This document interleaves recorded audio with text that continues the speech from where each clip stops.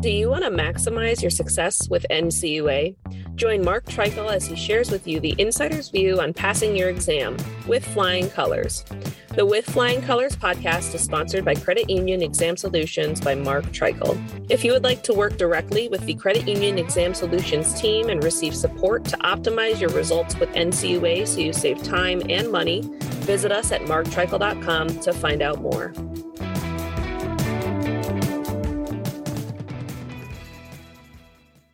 Hey everyone, this is Mark Treichel with another episode of With Flying Colors. I'm excited today to have Mike Macchiarola from Olden Lane. I'm on their website. I know them well, but I pulled up their website in preparation for today's show. And I love the new summary on the homepage, which says a unique investment bank dedicated to the goals of our credit union partners. His clients, and I know him better as Mike Mac. And Mike, I'm excited to have you here on the show. Thanks, Mark. It's great to be with you.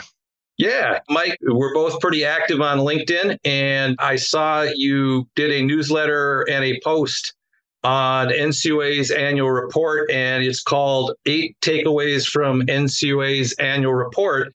And I thought it would be good to get you on here to talk through those 8. And I know from the world that we are all our journeys that we've taken to today. And I know that you have some real thoughts on annual reports and what they mean. It was kind of cool for me, having been at NCUA, to see your take on the annual report, because it gives me a little bit different perspective. But because my 33 years at NCUA, I looked at it through one lens. I'm looking at it through a different lens. And I really like the lens you looked at it through here. Yeah, so let's chat about the article, chat about annual reports, and get started here. Beautiful. Beautiful. Well, thanks for having me. I know Joe Rogan was unavailable, so I had to settle for the Mark Treichel Flying Colors. Lower on the chain. That's right. So you bring up annual report, Mark, and it's interesting because for me, it really means two things. The first is it's a showpiece for the agency, right? You can just see, and you would appreciate this more than most, you can just see how it gets passed around. And there's plenty of folks who have input and have responsibility for a portion of this report, right? It hits all sectors, all divisions. It hits lots of personnel. It hits lots of the initiatives. And it's meant to be their summary piece of what they did in 22. And honestly, more important for me, where they're going in 23, right? Because if you can read it with a little bit of an eye, you can see from the tea leaves where they think the world is going to be in 23. And that's important when you're in the business that we're in, which is advising credit unions looking forward. No, that's a great point. And a couple thoughts relative to my time at NCUA, and I don't think a lot of people know this. Well, they know. So Todd Harper, the current chairman, he started at NCUA as a political appointee and staff member in the Office of Public and Congressional Affairs. He worked for Paul Sarbanes, and he's a communication guru. And so he came to raise the bar of NCUA's communications. And as part of that, he raised the bar on the annual report under Debbie Matz, and then Rick Metzger and Mark McWaters, Rodney Hood. And now all those board members he assisted in that regard. And now he is the chair, but he raised the bar. He got them applying for awards, winning awards. And it's a much better product these days. And it hits the mark on the things that you just mentioned. And some of my favorite people over at NCUA play a big role in this. So when I saw what you had to say relative to your take on it, you nailed it. And I thought it would be kind of good to just walk through the individual items. So anything before we jump into the 8 items you wanted to say? Yeah, I would say as a segue from that, another thematically that's important for us here at Olden Lane, where we've been beating the drum. If you really look at it and you look at the product and you judge it, there's a couple of things that jump out, most notably that the NCUA has been doing a fine job as regulator. I mean, they seem to be ahead of the curve. They're forward thinking, they're cooperative, they're supportive, they are accessible through this document. And if you read it the right way, I mean, certainly there's going to be plenty that us that are deep in the weeds in the industry can quibble with.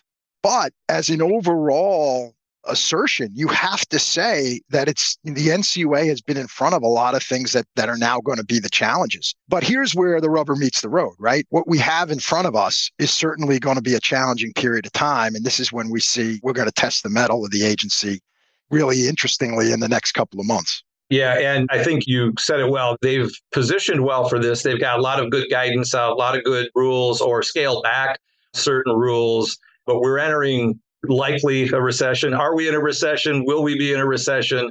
The statistics might already say that, but it's going to be an interesting challenge. They've kind of been ahead of the curve. I think the question will ultimately be how prepared and are their staff as far as expertise because of turnover and different things, because of the great resignation and the challenges agencies can have in that regard. So excellent point. So the first item that you had identified is it bolded here is it says, interestingly, despite ample discussion of risks, the NCUA did not mention the potential for rising rates to create losses in the available for sale portfolios of credit unions. What are your thoughts relative to that, Mike? Well, it's interesting. I mean, there's plenty of rate discussion, and I don't want to short shrift them. But it seems to me that where the rates caught up with everybody is not exactly where they were looking, right? So traditionally, we all were in the position to understand that rates were going to rise. And I think everybody was looking at the pace of that rate rise and to understand whether they could work two sides of their book. Could they re-rate their loans fast enough to pick up the cost of deposits that were going to hit them on the other side of the balance sheet? Well, while we were looking at that and we were talking so much about loan pricing, which frankly, honestly, the industry missed in Q3 and Q4 of 22, which we may get into. Right. What really got us more than anything else, I think, was the investment book. And what's interesting here is I just think you got to walk down memory lane a little bit and unpackage exactly why it happened. I think it's a little lazy, honestly, to go after the Signature Banks of the world and the SVBs of the world and say, oh, they didn't really understand the asset liability matching. I'm not sure it's that simple, because what we have here is policy that is unlike any policy we've ever seen. So if you just go back and understand what happened, we begin all the way in the beginning of 2020. We get hit with COVID. We're told to go home for 2 weeks and hide under our desk. We're also hit with 150 basis points of cuts right out of the gate in March of 2020. And so what happens is everybody stays home and we get a lot of government stimulus onto the balance sheet of the credit union. We have anomalous inflows of stimulus, deposits balloon, and every credit union that we were talking to at the time asked the same question: how sticky are these deposits? And I want to be responsible with what I'm doing here, because if they're going to leave, I don't want to get myself in trouble. We had that conversation over and over and over again in 2020 and honestly into 2021. But then you reached a point where folks said, I have a certain pain threshold. I can't hold these deposits on my balance sheet and earn nothing. And remember, you literally were earning nothing. Right. So folks went out and extended their investment mix and picked up duration. And they didn't necessarily do it as cowboys. I mean, they didn't get into crazy assets. We're talking about treasuries and agencies. I mean, we have a limited permissible investment universe to begin with. Right, exactly. But if you look at the numbers, in 2020, investments into the 10-year plus bucket doubled across the industry.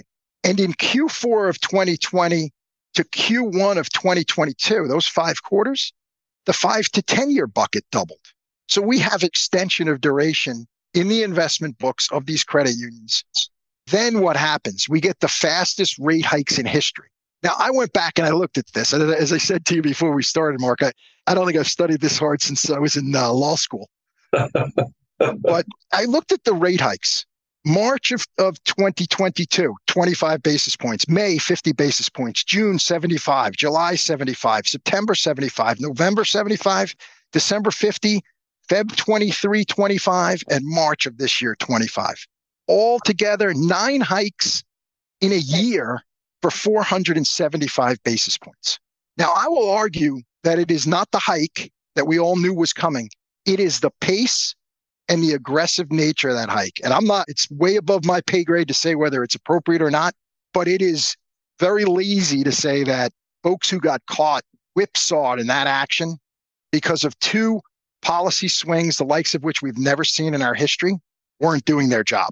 Yes, I wish they were all hedged. Yes, I wish we didn't take losses like we did, but this was a massive move in 2 directions, one after the other. You could, was it Nick, who's the Black Swan author? Taleb, yeah. Yes, Taleb. So you have the pandemic, which was a Black Swan event, right? And then you have the influx, the unprecedented level of government stimulus, which was a Black Swan responding to the Black Swan.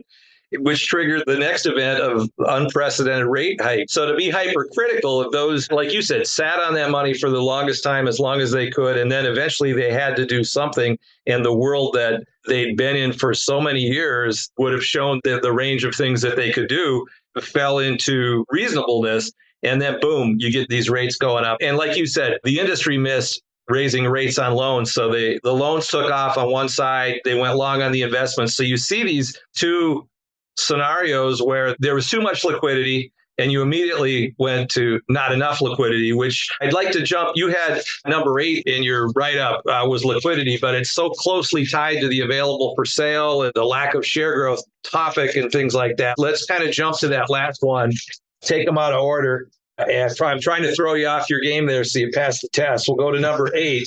And so I love the title of this. It's liquidity, liquidity, liquidity. And Mike, what I say on the podcast here a lot is liquidity doesn't matter until it matters. And then it's the only thing that matters. Let's chat about liquidity. Look, I mean, unfortunately, there's not much to say here, right? Again, you got caught in a very difficult circumstance. And one of the things we keep an eye on here was just how much of the liquidity, the deposits that the industry was relying on were the cheapest deposits, were just on demand, right? They were paying literally nothing on those. And what's happening now is that portion of the deposit base had grown to its largest, I think it was its largest percentage ever of the overall deposit mix. So not only are deposits hard to come by, the internal mix at a credit union is becoming more expensive as well, as those on-demands now have a reason to shop. If you were telling me I can earn 0 or 25 or 50, I'm going to be a certain level of stickiness. If you tell me now I can earn 5%, you better have a pretty compelling conviction for me to stay. Right. Well, and one thing that the big bank failures alerted everybody to is maybe you were sitting on the sideline not paying attention to what you could get, and you see that people start moving, and you have events and news stories that get you engaged, and you go, holy cow, I didn't realize I could get those higher rates. One of the things I do is I look at my Schwab account and see what a 30-day CD is going for. You can buy big chunks or you can buy $1,000, but you can get over 5% on a 30-day CD. And of course, the Fed fund rates are pretty darn near that as well. Yeah, interesting times on the liquidity piece. And looking at what you have here as well as the asset quality. One of the things Todd Miller, who is part of my team, talks about, the liquidity issues will resolve themselves as long as your asset quality holds. Well, here's where it's interesting, right? Here's where, again, you don't want to be a policymaker because you've got a difficult choice. So what's interesting is they can step off of the pedal here and say, you know what, we'll deal with a little bit of inflation, but we'll give the banks or the credit unions a respite, right? So that they can breathe a little easier and we don't really push the pedal on the deposit side. The problem with that is then you put more inflation on the back of the consumer. And when you do that, it may be delayed, but it's likely going to express itself in higher delinquencies on the other big bucket of the assets of the credit union, which are its loans. Yes. And what worries me about that is, as I said earlier, I really honestly believe that Q3 and Q4 of 22 were a whole batch of mispriced loans that came to credit unions. And frankly, they were at the credit union when the credit union thought they were taking share. They were taking share from the bank, but it's because the bank had stepped away from the market. Yeah. And community banks were a little smarter and a little quicker to reprice or to exit. There's a lot of sorting that has to go on here. The credit box has to be redefined, and that's going to be a slowdown. At the same time, people are going to pull their sales in here and look for the price that they're being paid for their deposits. And so cost of funds is going higher. Just like you said with liquidity, what we tell customers, clients all the time, have as many available sources, test those sources, use those sources, take it when you can get it. Now is not the time to be real stingy on price. It just isn't. Well said. Well said. And on the inflation side, before our call, I was on the phone with one of my clients getting an update and on the West Coast, and they've been getting hit hard on the deposit side because of inflation. They've pinpointed it down to the fact that people are just spending more on a box of cereal. So instead of growing, that takes off again. That's going to have big ramifications. And on the credit side, there's another podcast I started listening to. It's a guy who he's an anonymous of a car dealership. And he reports on Twitter and on his podcast the different banks that are getting out of floor planning auto loans and the layoffs that are happening in different banks that are cutting all their junior lenders on their car loans because there's a storm brewing there, and his $50,000 Toyota Celica going to be $50,000 in a few months, right? And so then if you start having those challenges, what might that do for your liquidity and your overall operation? So yeah, I wouldn't want to be a policy maker right now that every lever they pull has consequences and unintended consequences. Yeah. And look, I mean, the credit union mix, right? It's going to be autos and mortgages. So you've got a batch of mortgages that you're holding that are struck with a 3 handle and have to run to term. And then you've got a bunch of autos that we can argue about where they were struck and that they're mispriced, and that whole capital intensive and credit intensive industry is going to come under some significant pressure if it hasn't already. And you're exactly right. I watched the same thing about the dealerships that are closing and the banks that are exiting the market. And to price that floor plan at the dealer is a capital intensive effort. And as people exit and as assets concentrate in larger banks, you're going to have issues, and they're going to be geographic, and they're going to be in places and times you might not see them coming. But the good news, Mark, I always have to find a silver lining. So here's the good news. The good news is that nothing brings clarity of thought, that is, quite like a little existential risk. You will think very clearly when your back is up against the wall, right?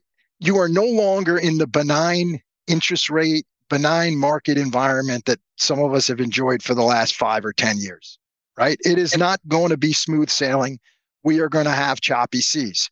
But this is where the bold and the well-oiled machine are going to be rewarded, right? And this is where there's going to be a great sorting. Those credit unions that have been doing their job, doing it consistently, understanding their risks, delivering for their members, growing but rationally, understanding the new buckets of loans into which they've been growing in the last several years, they're going to be rewarded. Those that have been a little bit lighter on risk, quicker to move to growth for growth's sake, without a true strategy, it's going to be exposed. Right? It's going to be exposed. Yeah. Like what's it's Buffett. Yeah, it's Buffett, right? Only when the tide goes out do we see who's swimming naked. That's exactly right. Exactly. And you reminded me of one of my other favorite quotes, which is Napoleon Bonaparte. And Napoleon allegedly said that hearing improves when the guillotine is near. You know, scared straight. Fascinating. Now, let's see. One of the other items in here. So I'm going to jump around on one other one. The consolidations. Those that planned well things will be bountiful for. Those that didn't measure their risk so much are going to have some challenges. And you've got an item in here about consolidation. I'm not sure which item it is. Might be the second to last one. But that's something that I think we're going to see potentially pick up because of where we're at economically. Any thoughts on the consolidation likely to continue? Number 7. Yeah, consolidation is going to be a little different than what folks are used to. This is going to be, here is where I think, not to do a commercial, but here is where good bankers or good advisors are going to be worth their weight in gold. Because I do not believe the next round of mergers are going to be as simple as the last round. I don't think it's going to be over coffee in the neighborhood and in the geography because one CEO was retiring and the other CEO knew him or her and said, hey, let's get together and we'll take your business out. Those transactional, collegial mergers, they may still be there, but that's not where I'm interested. Where I'm interested is I think the geographic bounds are going to break down. They're not as important as they once were. And you've seen some of this, right? You saw there was an Illinois credit union for a Maine credit union. That deal did not work out. They broke it off, but that told you that geography doesn't matter as much. And that makes sense in the mobile environment and when customers are all about pricing and we've got understanding of how to manage risks and work from home, if you will. Very recently, credit union in Michigan go for bank in Florida. I think those are the types of things you're going to see.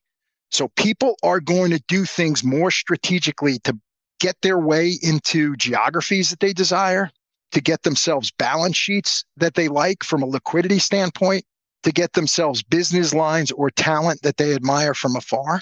And so I think the merger box is going to open up and is going to be more about strategic mergers. I don't think credit unions to date have been as strategic as they could be. I mean, my version of a merger goes all the way back when they taught it, either law school or business school, and it was Goldman Sachs bankers come in and they show the Ford Motor Company on a model and a PowerPoint why they should buy Nissan, right? And it is driven by a bank and a bank's idea of why it makes sense for a credit union in this case. And then the credit union understands it and realizes that its choices are bigger than it might have realized. I think that's what's going to happen in the space. Well, and not only credit union to credit union, bank into credit union, those types of acquisitions where there might be a bank that, and you kind of touched on it, what's their asset mix, right? I'm 95% loaned out, 110% loaned out, and there's a bank that's available that's 50% loaned out. And oh, by the way, as a credit union, I could pay with cash as opposed to the guy down the street, the other banker who has to pay with stock, and maybe the stock is deflated and it's not a good time. So there could be some acquisitions coming up in that vein as well. And the other thing that, as you said, that dawned on me, tied to SVB and Signature Bank and other things, one of the articles I read tied to that talked about how there's so few banks in many countries, how there's so few banks in Canada, but we still have almost 5,000 banks here and 5,000 credit unions. We used to have many, many more.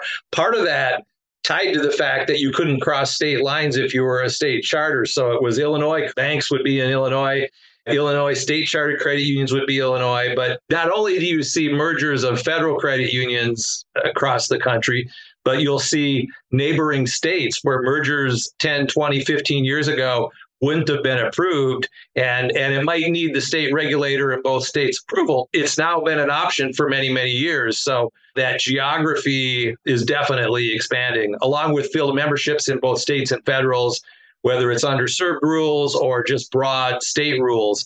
There's plenty of opportunities out there. And I like, we're going to give you an opportunity at the end for a commercial on how people can get in touch with you and how Old and Lane might be able to assist in some of these things. The other thing, just to piggyback on that, Mark, the holistic, what you've highlighted is the holistic approach, right? You have to understand field of membership. You have to understand low income. You have to understand underserved tracts. You have to be able to map. You have to be able to take all of that and project it on top of a financial model. So the bar for figuring these things out and optimizing them is higher than it's ever been.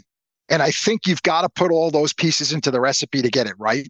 You're starting to see some of this, honestly, has dawned on us through some of the processes that have happened. Like, for example, the Emergency Capital Investment Program from Treasury. Right. It really forced people to marry up the concept of subdebt, secondary capital, whatever we call it these days. Sure. With the concept delivering to MDIs or CDFIs. And because Treasury had a certain requirement, went and applied for that money, but then the NCUA had another set of requirements around subdebt. You really had to have a full appreciation for not just fitting a single box, but fitting two boxes and then having the two boxes talk to each other.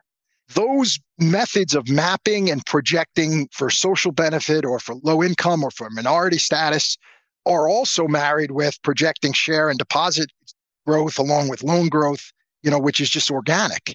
Well, and speaking of ESIP and that whole process, if I remember right, every one of your credit unions who applied was able to get either what they asked for or get a part of what they asked for. Do I have that right? Now you put the jinx on it, because what you forget is that there's round two. Oh, round two. Still pending. Forgot about it. Yeah, in round one, all of our folks got what they asked for, or very significant amount. They're very significant amount. Everybody got more than the average award. As you know, there was incentive to ask for the moon, and some did and some got it, so God bless them. And if you think about it, really, honestly, when that started, some folks turned it down. And when that started, rates really were 500 basis points ago, basically. I'm sure there are a lot of people who turned it down that would love to have it now. But there was a round two, much smaller, happened at the end of last year when a lot of folks were celebrating the holidays. Some of us were hard at work for clients, but we've got a few pending, and we expect to hear that soon. I think the awards for that should come pretty shortly. Yeah, that part had slipped my mind. I'm glad you reminded me that's out there. Let me know when you hear on those. Jumping back on number two, although short on measurables, the agency remains committed to its virtual exam project. Any thoughts on that? Yeah, it's interesting, right? This goes all the way back to 2017 when the board first approved the notion that they could do exam, if you will, at a distance, right? But the NCUA really didn't exactly have their arms around how this would happen. In the interim, of course, they probably had to figure much of it out on the fly because whether you like it or not, you were doing exams from a distance because of COVID. Here, I think it leaves me with a question, which is, how far down the road are we? Shouldn't we have a sense of exactly what's possible here? Because we've been tinkering with this very practically since COVID. I do like the effort. I do think it makes sense. I mean, you hear plenty from credit unions that the examiners are in here. They're in here too often. They take up too much of my resource. So if we can find an arm's length agreement where you share enough information and with enough frequency that the examiner doesn't have to bother you as often, as long as it works for them and it makes sense in terms of the supervision that they need to do, this could be a win-win. Yeah, I agree with a few caveats. I think you summarized it well. Back in 2017, I was there as executive director. It was board member Mark McWaters, who was the chair at the time, who got us going down this direction. There were some debates within the office. There were the trade groups that were hearing what you said about your clients is, hey, we'd like to have NCUA not here as much. And so the virtual exam ideal was born. I can tell you when at the agency, when people were joking about it, they pictured Tom Cruise in the movie Minority Report with the goggles that you would put on that which would predict the future on who was going to do wrong, right? And the people that weren't so supportive of the virtual exam would look in that direction. And then lo and behold, NCUA's union and its staff didn't really want. Some people wanted to work off-site. Some people didn't want to work off-site. And there was this whole union issue. And then boom, COVID hit and no one was going on site. And you nailed it in that regard. It's like, okay, now we got to see what we can do. And we're going to do it all. So we got to do it all. But they learned a lot in that process. Now, they'll never be fully virtual because, and I say this occasionally on here, is, when you're driving down the road at 75 and you're supposed to be going 60 and you see the police car, and then your spouse next to you looks over and said, there's nobody in it, right? It's the empty police car.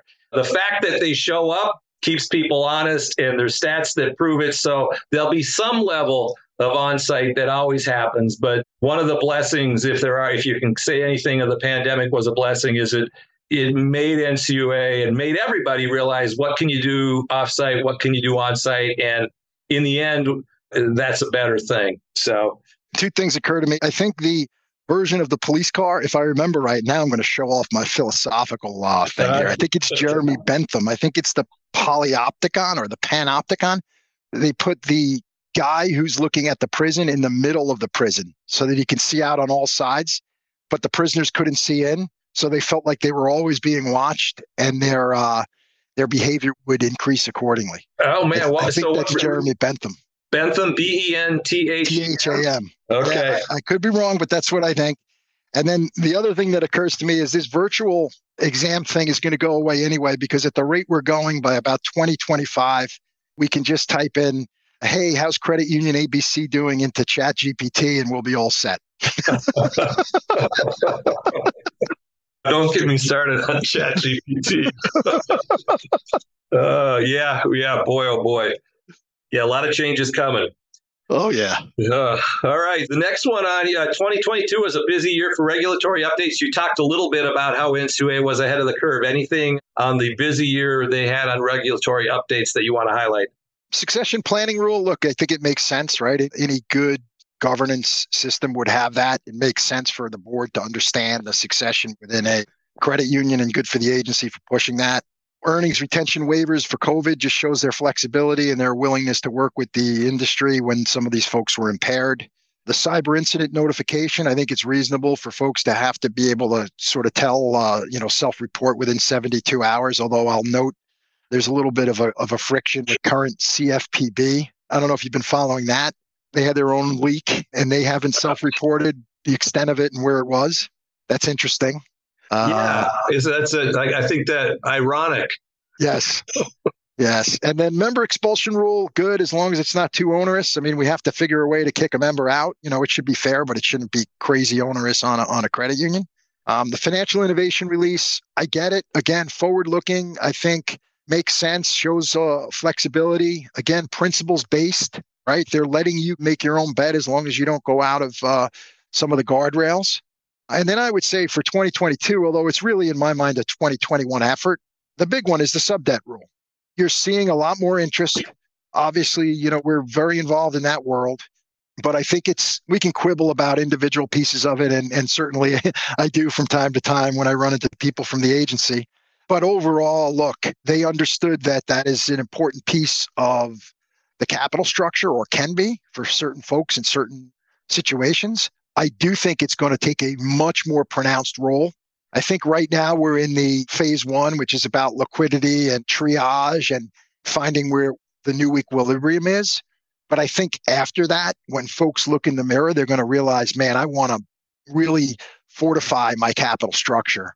One of the ways to do it, as long as you're responsible with it, is certainly going to be sub-debt. And those rules they're easy to follow. You can understand them. I mean, there are places, again, where I would argue at the margins, but it makes sense. So job well done. And I know it was a big lift. Well, so first, let me say on succession planning, I'm not a fan of a rule. I think guidance is where they should go. And I think that might be where they end up. I did a blog or a podcast where I said 10 reasons why they should not make it a rule. But guidance is more nimble is one of the reasons, and it can be more easily changed. But there is an issue of succession, who's going to take over credit unions. So at least elevating the topic is important. But on the whole sub-debt issue, that's a big part of what Olden Lane has been involved with recently, not only the ESIP money, and I don't know, several of the biggest deals, Olden Lane played a big role in, if I'm not mistaken. Mike, you want to chat about that a little bit?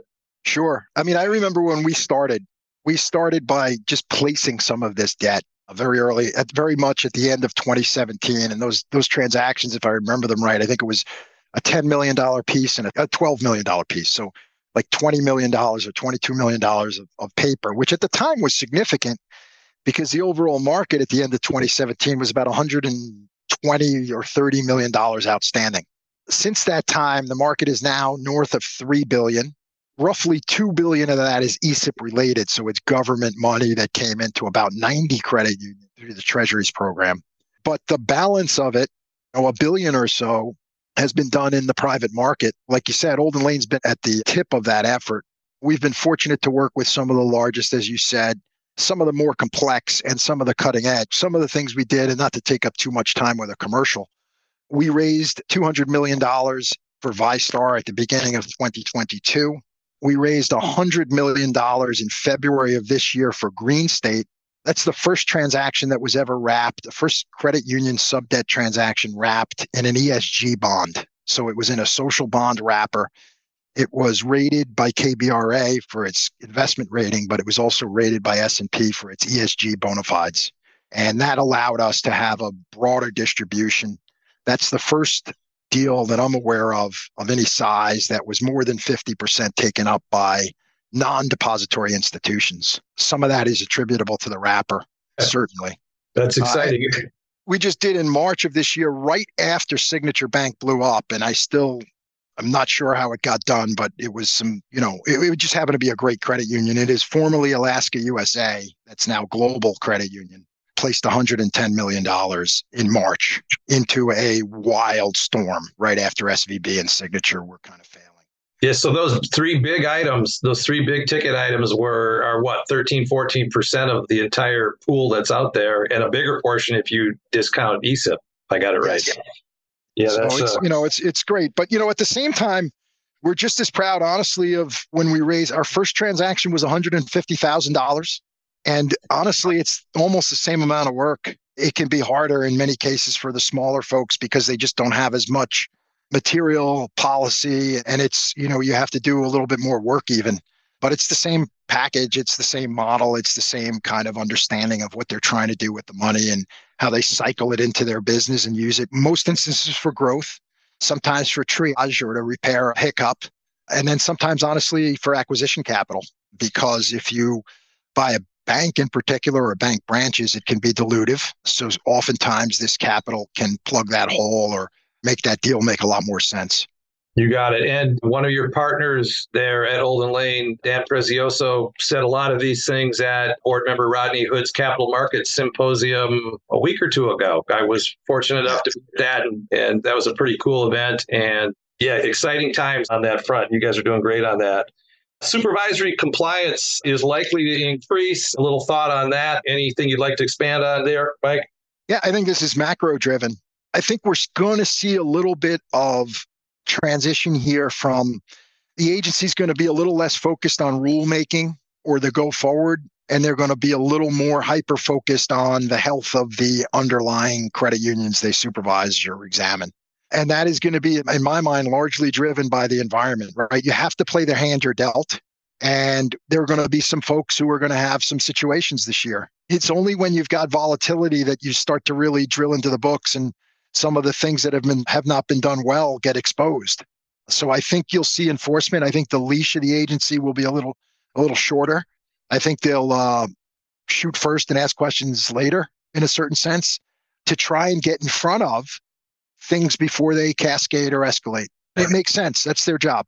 Well, and they even is not in any of the manuals, but it's a wake up call, letter of understanding. And most of the instances when NCUA is talking about enforcement actions, it means a letter of understanding and agreement, which is where they sit down with the board and says, okay, you agree these are problems. You agree to fix them. We're going to make you sign it. We're going to sign it. And then it gets ratcheted up from there. They do cease and desist orders, conservatorships. Those are relatively rare in most instances, but I agree. Letter of understandings are going to go up. I'm already seeing. So one of the things that I watch closely at NCUA is every quarter, and it'll be coming up again in May if I have my months right, they do the insurance fund report. And that's really the only glimpse publicly where they see where camel codes are going. That's my Super Bowl every quarter is where did camel codes go? And for the last 3 quarters, they've doubled in the large institutions. I look at the over 500 million and the over $1 billion basket, and I'm seeing that with some of my clients. And I'm expecting in May, we're going to see numbers that are even higher on camel code 3s and 4s in larger situations. And that might trigger an enforcement action. It might not trigger an enforcement action. It certainly triggers document resolutions and NCUA sticking around a little bit more. Been seeing that quite frequently in the clients over the last year. So it's going to be interesting where that goes, but I think you're spot on. Enforcement actions will be increasing. Well, you sit there and watch camel ratings. I'll tell you what I watch. And we're getting there because it's about 4 days away from the deadline. I watch the 5300s, and it's gotten to the point where I watch them so aggressively that we go to the 5300 on the Research a Credit Union page before it lands in Callahan because we just can't wait, right? But we're looking to see what happened to this held to maturity bucket and how pronounced those losses are. What happened to this AFS bucket and how pronounced those losses are. I want to see if AFS is starting to move into HTM, which would not be a good thing because it's not probably appropriate. I also want to understand the magnitude of these losses. Now, they should come in because the mark at March 31st should be a good mark relative to last year's year end. It's since gone out, right? Rates have risen again, but the March 31 should be a relief, and hopefully March 31 is a relief. The other thing I would say there is I'd love to see credit unions, because of the inverted yield curve, that are taking advantage of trying to move in on duration if they can with their investments, right? Can you sell out of a 7-year piece into a 3-year piece, actually pick up yield and take your duration in? I want to see if some of that's starting to sort itself out, and hopefully people are doing that. So I want to see if there's movement there. But it is funny, as you sit here and watch camel ratings, I'm sitting here and watching the AFS bucket, and I'm also watching delinquencies. I looked this morning on Callahan, which is very funny, and I commented to Eli, who works across from me. 61 basis points were the Q4 delinquencies across the industry. That's 3 quarters in a row of expansion. Right now, as of this morning, with about 1,600 folks reporting in Callahan, which is roughly a third, it's hanging at 37 basis points. I asked Eli if it was going to go higher or lower, and he just looked at me and laughed. It just tells you that the folks who are having trouble are going to be at the back end of this quarter's reporting period. And there's no way it's below 61. It's going to come in above 61 for the quarter. We're going to see the laggards come in now at the last 4 or 5 days.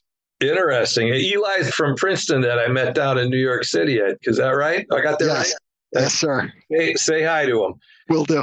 Very good. Very good. Well, and I like Callahan. I bit the bullet and subscribed to Callahan, started by former NCUA board chairman Edgar Callahan back in the day. And It's easier to massage that data sometimes than it is to get the free data from NCUA.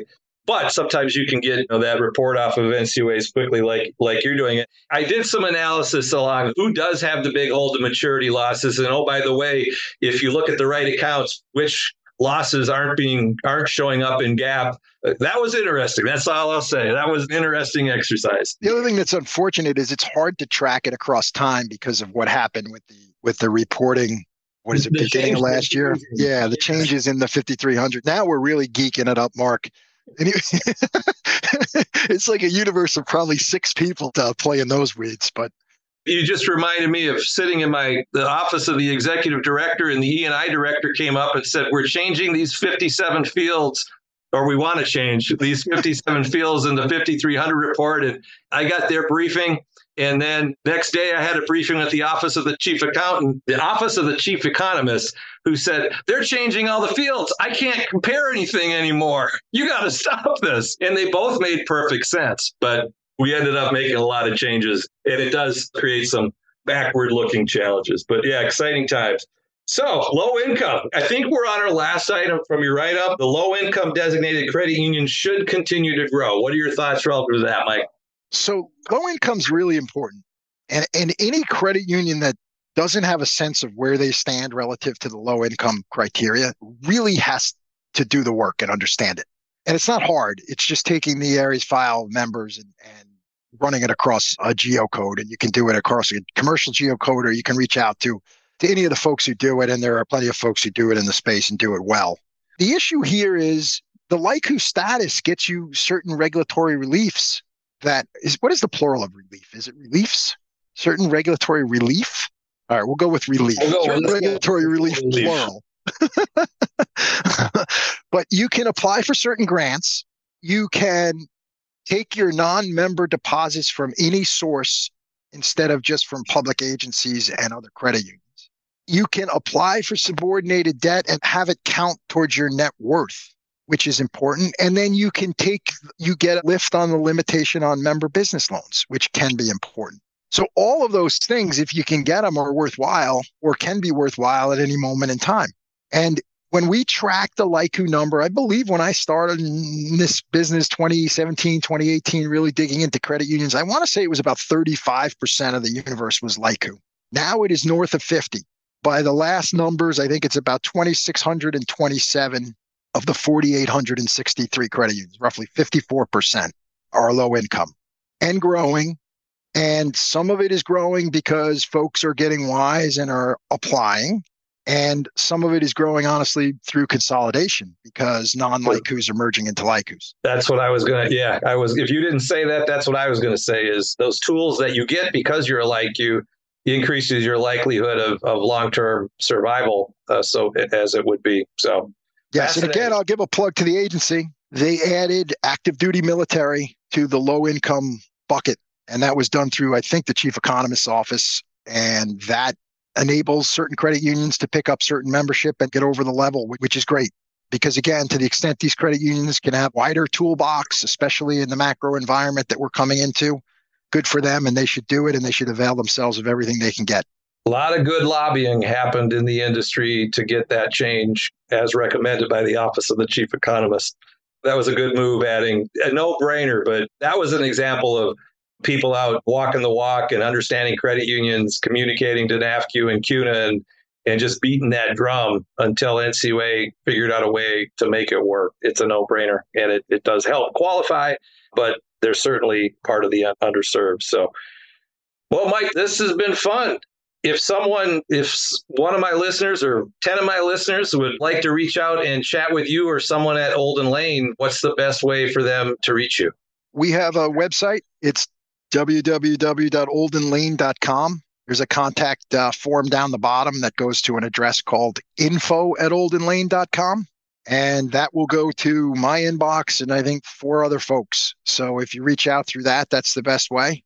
We'll field questions where, don't worry, the taxi cab meter doesn't start running or anything like that. We try to do our part for the industry and really try to be a thought leader and as helpful as we can across everybody from small to large. So if we can be helpful in any way, please, anybody out there, don't hesitate.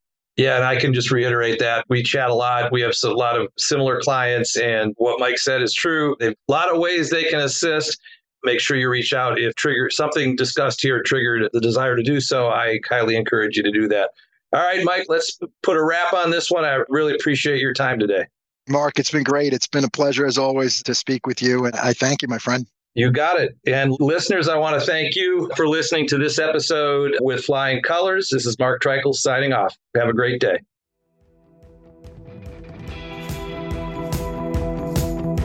Thank you for joining us on this episode of With Flying Colors.